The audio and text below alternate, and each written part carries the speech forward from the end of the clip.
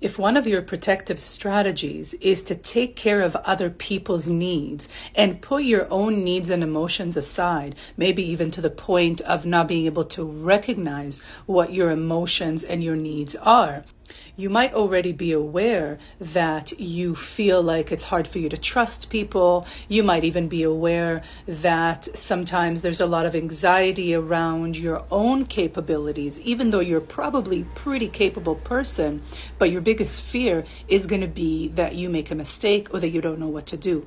But there's something else that's there that you may not be aware of.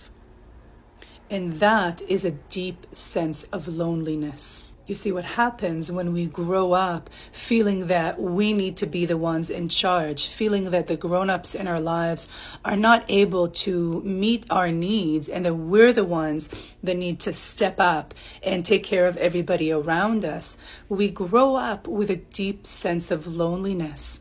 And that's really, really important, because when we touch on that emotional experience, when we bring it from the subconscious to the conscious, we have a chance to release it.